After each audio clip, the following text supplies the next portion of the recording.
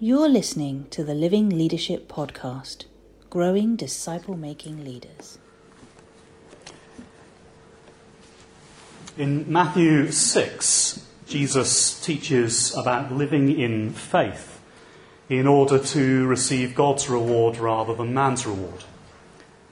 And he contrasts it, as we all know, with three examples of people living so that their achievements will be praised by the world. 3 times he says, don't behave like the hypocrites do in your giving, your fasting, and your praying, because they have received their reward in full. I'm intrigued by that passage. The thing that interests me about it is that I doubt that the hypocrites were trying to be ungodly. I think much more likely they were in an environment that expected spiritual people to look like this. And people want to see public piety and competent religion so they can aspire to it, and that's not always wrong. Jesus had told the disciples just before, let your light so shine before men that people will see your good deeds and praise your Father in heaven. It isn't wrong that the hypocrites give, fast and pray. It's why they give, fast and pray. It's possible to do good things, even leader-type things, that are nevertheless hypocrisy because they are oriented to me getting the glory rather than God getting the glory. Lots of ways, as all of us know, of seeking validation that actually lead us into that spiritually devastating mixture of wanting God to get the glory and actually for me to get affirmed. There are 2 main temptations that arise from this, I think, for me. One is to let people see my good deeds so they praise me.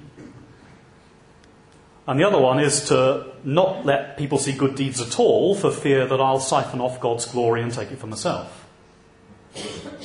Now, I assume that there was a time when these people didn't act like this. Wonder what changed them. Wonder whether it could have been prevented. I really relate to the hypocrites in Matthew 6 to an uncomfortable degree. So when the planning team asked me to bring the pastoral reflection this year, I decided I'd tell you something of my story, and particularly about the things that tempt me to step out of a God-centred spirituality into a man-centred one or a ministry-centred one, and particularly the temptation to do righteous acts before people to be seen by them, which is the particular pestilence that stalks me at noonday. Your temptations will not be the same as mine, but you have other things that want to seduce you too. The issues I'm going to talk about this evening remain live ones for me today, but they came to a real head about 12 years ago on a day that remains as vivid for me as yesterday. Apologies for all those who have heard the story. I only have one story, really. 12 years ago I was involved in discipling and training students and student leaders for UCCF. I love seeing them mature. I enjoyed nurturing and equipping and leading them in evangelism and doing my best to create an environment which was conducive to spiritual growth. So much of what we do is cultivating soil, isn't it, in which people grow. I thought I was doing pretty well at it. Actually, it was worse than that. I really fancied myself. I thought I was a great discipler, strategist, Bible teacher. I had training and degrees coming out of my ears, and I was satisfied with them. Well, on the day in question, my self-trust and my self-confidence in my ability all came abruptly crashing down in a rather striking fashion. An Irish friend of mine, wise man, with those words that we all hear just occasionally and find simultaneously intriguing and scary, said, Marcus, I think God's told me to tell you something. And I think we should go for a walk in the country for me to tell you. And we did. With gentle kindness and complete directness, when I said, well, what is it then? He said it's this. You're a really nasty legalist. You have nothing discernible of the grace of God in your life. You drive people with a whip. I fear for you, and I think you need to repent of just about everything. And you know, as soon as the words left his mouth, I just knew he was right. I don't know how, the Holy Spirit was affirming everything he said. The penny dropped, and I could sense the bottom dropping out of my ministry. Well, that evening afterwards, I was scheduled to have dinner with the Christian Union president and then to speak to their Christian Union on evangelism. Over the meal with the guy, I said, "So how are you doing spiritually?" And he replied, "I'm doing wonderfully, thanks. What about you?" So I told him. I said, "My head is spinning. I think I've just received one of those big wake-up calls, a real kick in the pants." And I can still remember his response. He said, "Well, that's interesting. Seeing as you've been so honest, I'm not doing wonderfully, I'm doing terribly." It turned out that the nub of his problem was that he had persuaded himself that he was either in God's good books or bad books, according to the amount that he read the Bible and witnessed. His estimation of God's pleasure in him and love for him was fluctuating wildly according to the exercise of his own strength. Just as an aside, I've recently seen exactly the same thing in a home group situation where some of the members are deeply conflicted because they assume that God must love them to some degree, after all he saved them, but knowing the struggle that they have with the old nature, they also assume that he must be almost perpetually annoyed with them every time they sin. "Surely God is frowning on me most of the time," one said. I regularly hear believers pray prayers acknowledging how much we must have disappointed him this week that actually reveal underneath that we really think that our status, now we're saved, is still sinner who God grudgingly accepts despite himself, rather than saint who has been made utterly new and completely accepted in love because of Jesus.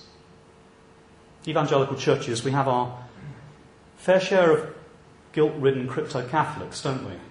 By which I mean real believers for whom the implication of the rebirth hasn't really sunk in regarding how God views them in Christ. Anyway, back to the story. I went with the CU leader up to the Christian Union evening meeting. This was a group that had an absolutely brilliant programme. I know, I had planned it. It ticked every possible box for subjects and speakers that I thought equated to well-trained, mature discipleship and competent mission. The thing was that they asked for lots of talks on evangelism, but very rarely did any. And by this point, I was getting particularly worried about why not, especially as I'd asked for another one on this particular evening. So I began by saying, "Listen, folks, on the odd occasions you do something evangelistic, why do you do it?" And there was a long pause. And finally they said, "Because you just make us feel so guilty when we don't. We don't do it out of love for God, we do it out of fear of you. And because we know we should. We don't want to let you down." I think it was the biggest gulp moment of my life. Because that day God put his finger on the spot and made me realise that for 2 years I had produced a programme that looked fantastic on paper, but was completely disconnected from what was going on in their hearts. Or more precisely, what wasn't going on in their hearts. I had conformed them to my programme-driven expectations and in the process had neglected nurturing their souls. No grace in that situation, only legalism. I had led them for 2 years into guilt-driven drudgery that was really good looking. On the odd occasions they did share the gospel, it came from grudging obligation rather than hearts that were saturated with grace and joy. "Hey, I'm really miserable, but these facts are true and you can come and be like me" is not a particularly winsome proclamation of the good news. That leads to people explaining about the Lord, but not exalting in the Lord before the world. Go up and down the Psalms and count the number of times when anything that is related to evangelism or witness is described as praising him to the world, or worshipping him in front of the world. What was the problem? Was it that doing good Bible teaching with them or training them to challenge their culture with truth was wrong? Well, clearly not. The error was that I had confused and entirely equated doing those things with knowing the Lord. And therefore I had the wrong goal in mind when I set about leading them and did the wrong things as a result. But it looked pretty good to me and I couldn't see what the flaws were. That night, it's the only time I've ever physically thrown a talk out of a window and decided I didn't want to do that one. But that night I decided I wanted to learn and teach everything I can about this grace that was just starting to penetrate and is still just starting to penetrate. In fact, I really don't want to teach anything else because the unmerited grace of God to sinners in Jesus is the gospel. It's growing knowledge and experience of the truth of God's grace that leads to godliness and mature discipleship. So I've thrown a lot of biblical teaching at that group over 2 years. But without the correct foundations laid in their lives and in my life, the biblical teaching and training was actually of comparatively limited value. I now think of it being a little bit like a building site where there's no foundation laid, and me bringing lots of good material and throwing it in a big heap on the building site, but with no foundations, nothing secure and lasting is built.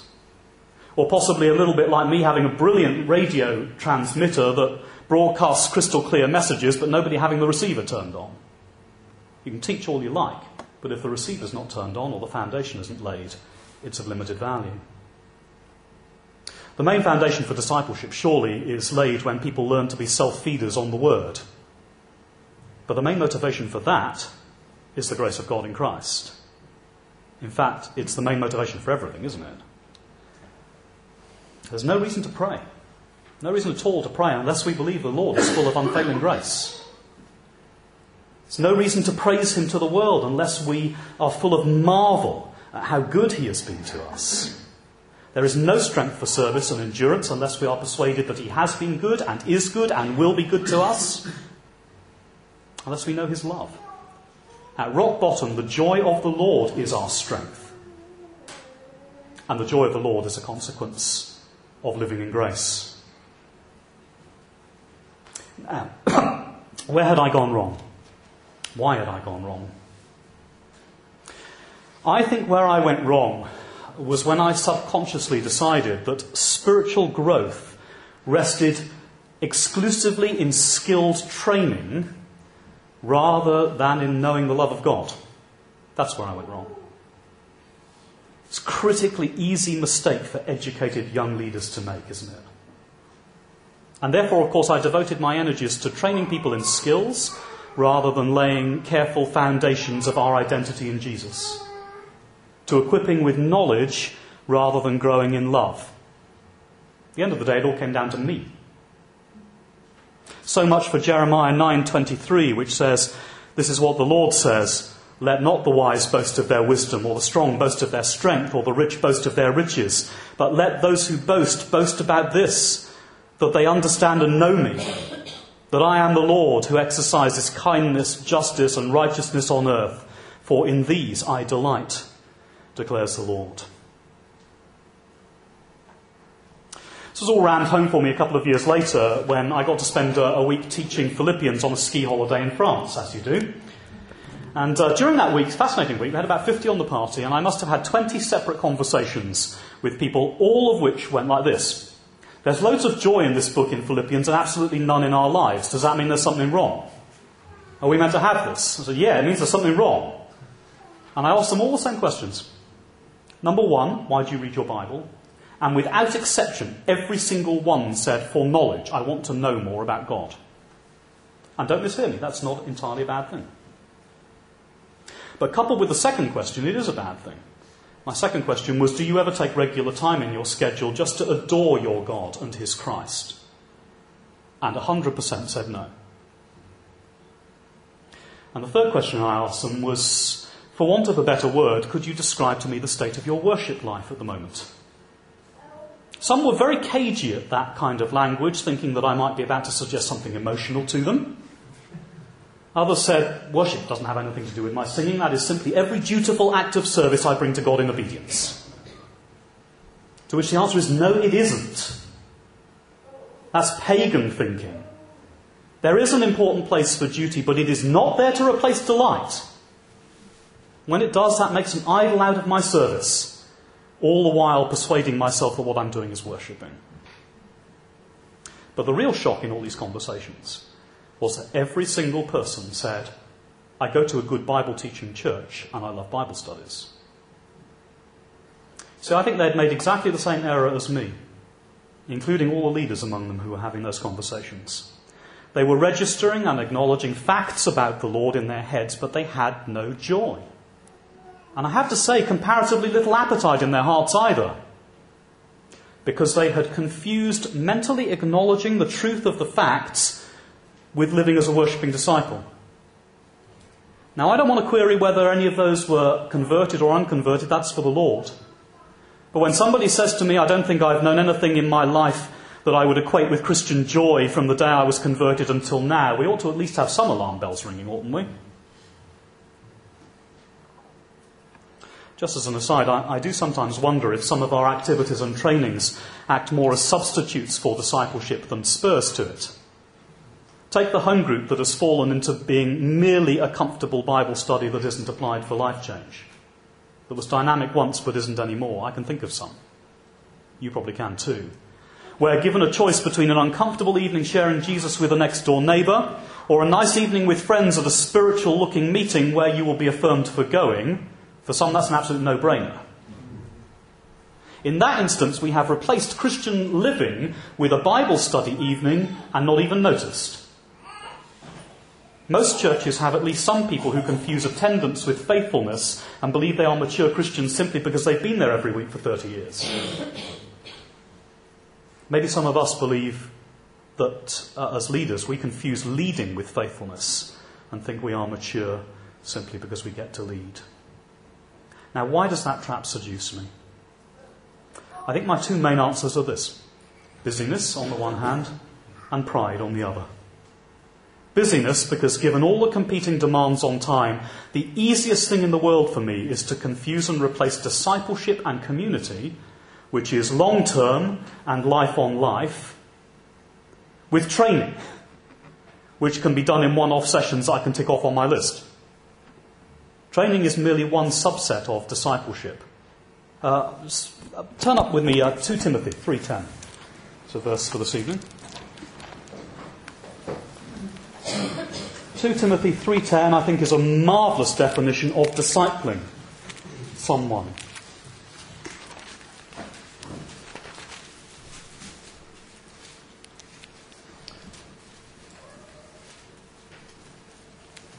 Where Paul says, "You, however, know all about my teaching, my way of life, my purpose, faith, patience, love, endurance, persecutions, sufferings." What kinds of things happened to me in Antioch, Iconium and Lystra? The persecutions I endured, yet the Lord rescued me from all of them. You know all about my teaching, my way of life, purpose, faith, patience, love, endurance, persecutions and suffering. See, when we replace discipleship with training, it's a wrong category. I'm tempted to say, you know all about my teaching, and leave it there. Because that's easy. I can do that by inviting somebody into a teaching session, whereas if I want to do the rest, I've got to invite them into my life. Come and live in my house. And that's much more difficult. Yet I can just leave it at the teaching bit and assume that I have discipled when I haven't, feeling that I've done a good job that I can note down for my annual appraisal. Busyness, that's one. Pride's the main one for me. Spurgeon said, "Pride is a groundless, brainless thing and the maddest thing that can exist." It doesn't stop me. For skilled, bright, competent Christian leaders who have very few tangible measures of success, it's so tempting, isn't it? I wanted to be seen to do all the right things by my boss. I wanted a successful ministry. And Paul says that love builds up and knowledge puffs up in 1 Corinthians 8. And I'm a sucker for that. I like the pedestal. Value me because I have achieved so much or sacrificed so much for the Lord. It is the opposite of faith. Eugene Peterson says this: "The demands on leaders often far outrun our spiritual capital. We need to acquire a spirituality adequate to our vocation, an interior life adequate to the exterior." Let me just say that again, it's very good. The demands on leaders often far outrun our spiritual capital. We need to acquire a spirituality adequate to our vocation, an interior life adequate to the exterior. Shortly after that ski holiday, I was talking to John Risbridger down here and Julian Hardiman, here, about some of these things, about how we keep our souls healthy. How do we keep growing in grace? How do we find community who help us to do that? And As it happens, this conference was one of the outcomes of that conversation. We are nurturers of soil, helping people be spiritually receptive to the Lord. I thought that was what I was doing when I was producing ministries and groups that externally looked very good, at least to my eyes. They were apparently enjoyed, they were well attended. I thought that the programme ought to be producing mature disciples. It wasn't. In truth, what I had done was swap community for programmes and encourage people to find their identity in visible activities rather than in Christ. I poured the Word of God in, but forgot that in Mark 4, the thing that causes different outcomes in the parable of the soils isn't the seed of the Word, that's the same in each case. It's the spiritual receptiveness of the soil. Grace is core to discipleship. Of this I am absolutely certain. The key discipleship question is, are we being transformed from glory unto glory by being transfixed with our Christ? Are we delighting ourselves in the Lord? Or are we assuming that we have more of the life of God merely by knowing some more facts? Or are our people? Are we expecting that vibrant church life consists in the quality and quantity of our activities that we can point to?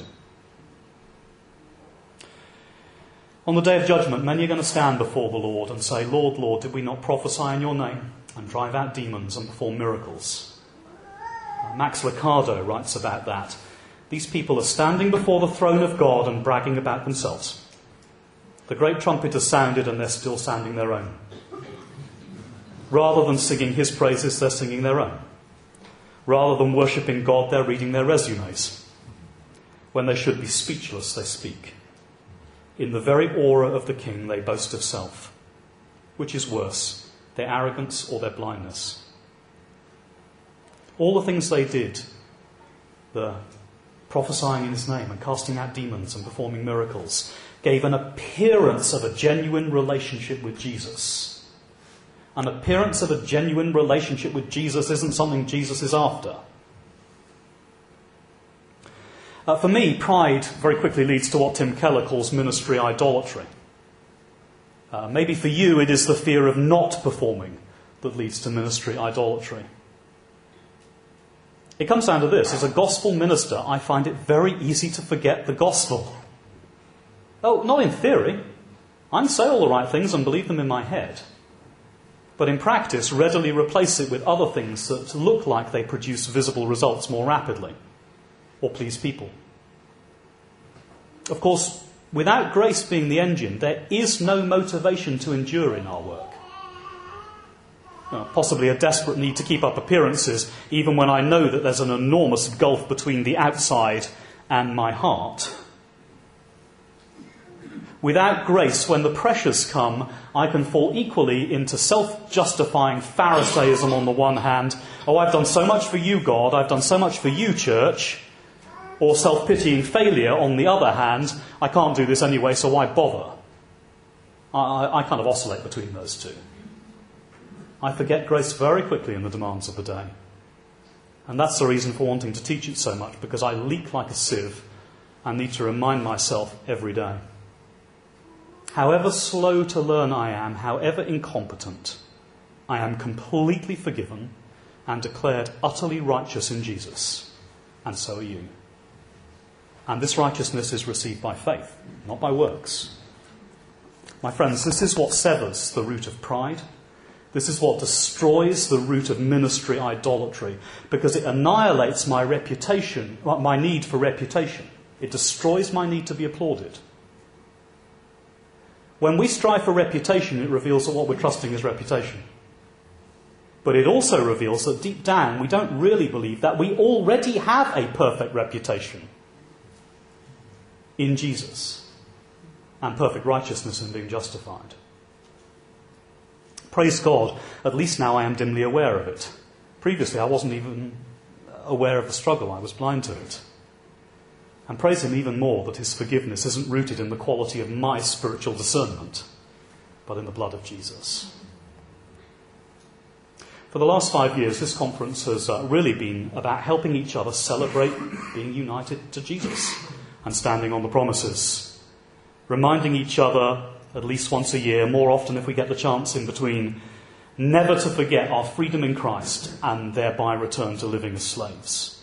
Never to forget our adoption and our sonship and therefore return to living like we're orphans, dependent on our own works. Never to forget our justification and so become Pharisees. Never to forget our identity and so live like failures, desperate for the reward of people, as the hypocrites were.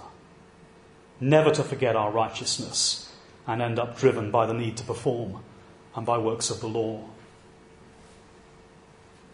When this conference was first being mooted, Julian brought Acts 3:19 to the planning team as a foundational verse for us, which says this: "Repent then and turn to God, so that your sins may be wiped out, that times of refreshing may come from the Lord, and that he may send the Messiah who has been appointed for you, even Jesus.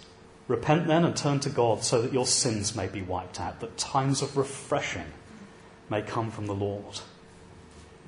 When I'm getting exhausted, when I see other leaders being exhausted, just forces me to ask questions about whether I'm living in repentance and faith or not, and about the state of my worship life. How is my desire for God? What's my prayer life like, really? Once grace started to penetrate for me, I guess that started to come a little more easily, because grace means that all sin, and particularly my sin of self-reliance, is no longer fatal. It means you can bring it out into the light. It's not going to kill you. The measure of our walk with the Lord is not, have I managed in my own strength to screw myself up so that I haven't sinned this week? It's, do I want to walk in repentance and faith? Because repentance gives up on any possibility I can do the Christian life on my own, in my own strength, my own righteousness. And it gives up on any idea that being seen to be a good spiritual leader is remotely important. Acts 3 says if we want times of refreshing from the face of the Lord, we've got to live in repentance. I have to hear and respond to the gospel today. I have to appropriate and appreciate the value of the blood of Jesus to me today. And I have to desire the things of the Spirit today. To worship and enjoy God today. Every day has got to be a mini conversion if I'm going to live and love as the person I've been recreated in Christ to be. There are two barriers to that lifestyle that I perpetually need help to tear down. The first is that I don't live in repentance and faith because I forget that grace is free. Somebody in home group said, listen, surely if I'm sinning now as a Christian, that means that God is going to sit me on the naughty step every time that happens. And I said, what does the naughty step look like? They said, well, presumably he's going to turn off the tap of grace for a predefined time and I won't get grace for it. No, I won't live in repentance and faith if I forget that grace is free. And second, I won't live in repentance and faith if I trust myself and rely on my own strength for my life or my ministry. Where I had got to was joyless. And therefore it was spiritually strengthless, regardless of how competent it looked. The joy of the Lord is our strength. Nothing else. I need my friends constantly to help me not drift back to that place. Constantly. I'll go there. That's the default setting of my heart. Growing in God means having a heart that is happy in God. And having a heart that is happy in God depends in turn on knowing the joy of the Lord. And knowing the joy of the Lord depends in turn on being ravished by the beauty of the glory of God's grace. And enjoying grace depends on living in repentance and faith as he enables us. Well, may these days be ones in which we encourage each other not to boast in our wisdom or our strength or our riches in whatever form they may come to us, but rather help each other to enjoy being sons, not slaves, and adopted, not orphans. Amen. Thanks for listening to this episode of the Living Leadership Podcast. For more about Living Leadership, to connect with us, to give, or to sign up for regular prayer news, please visit livingleadership.org. Blessings.